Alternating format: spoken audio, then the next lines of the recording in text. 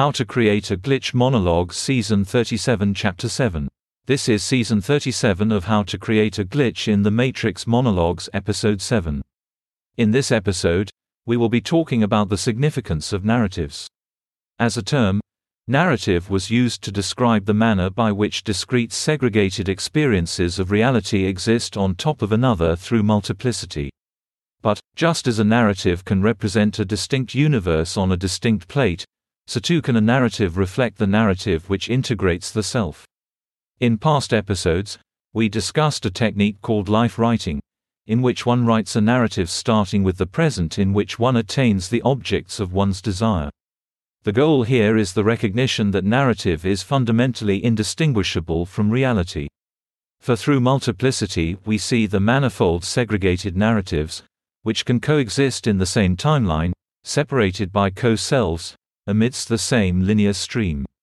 We can also see that telling narratives about oneself, generating a narrative of one's experiences, can have the effect of integrating those experiences within the conjoined consensuality provided by others. Narratives are the intersubjective produce of our intentions. They are the projections of our intellect, within which there are characters, archetypes, norms and conventionalities. Likewise, narratives possess, cultivate and dissipate social tension. The qualities of a narrative translate one person's vocabulary of experience to another. Narratives also affirm and negate impulses. As narratives pass through story from one person to another, through the apotheosis or hubris of the characters, they translate that transformation.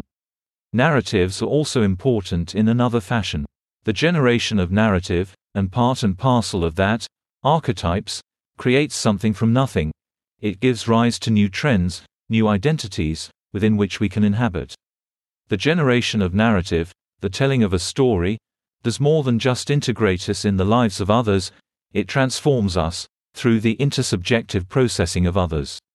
Now, narrative can reflect the piecing together of disparate experiences, like a journal, creating continuity between the constituent parts.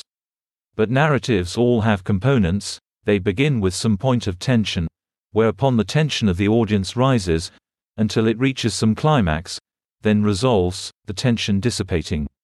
One cannot underestimate the importance of this modulation of social tension in the passage of a narrative. For as we pass our experiences, we will find that they too have this quality.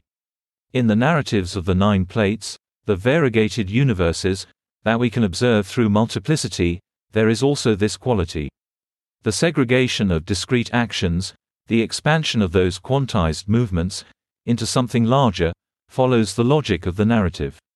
For each expressive gesture is a part of a different story, with undulations, climaxes and resolutions. This quality of narrative organizes our interaction with other parallel universes. But as I said, narratives can also be integrating. By vocalizing a past historical narrative, you are affirming certain archetypes of behavior according to their symbolic orientation. By entertaining, you are juxtaposing action with norm and conventionality.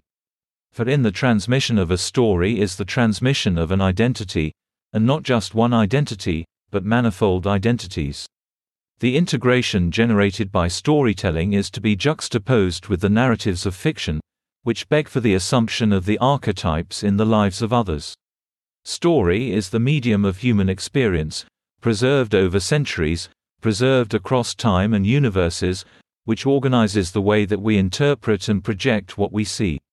To return to multiplicity, we can observe, for example, that each of the 9 universes consists of parallel experiences, apart from any dissonant consensualities, which diverge, but each possesses the architecture of story. It has themes, characters, conflicts and resolutions. This means that studying story gives us the tools to analyze our experiences of other worlds as surely as they provide meaning to this world. But story is not immutable. There may be 100 different stories in a sequence of events, each one different, with the same physical players, but distinct actions and dialogues. To show this, imagine seeing a play, such as Phantom of the Opera, with all the same costumes and sets, with entirely different dialogue. The ability to transition from one role to another, from one narrative to another, is the key to mastering the movement from one universe to another. For when you can assume a role regardless of context, allowing the lines to pass between your lips unbeknownst to your mind, you have begun to appreciate the power to step from one world, one narrative, to another. Imagine leaping from yourself in one context, to yourself in another context, from one narrative stream to the next, each one characterized by distinct dialogue and lines. Only in appreciating this, can one come to understand how it is possible to transit the many universes, while maintaining one's sanity. That's the end of the podcast for today.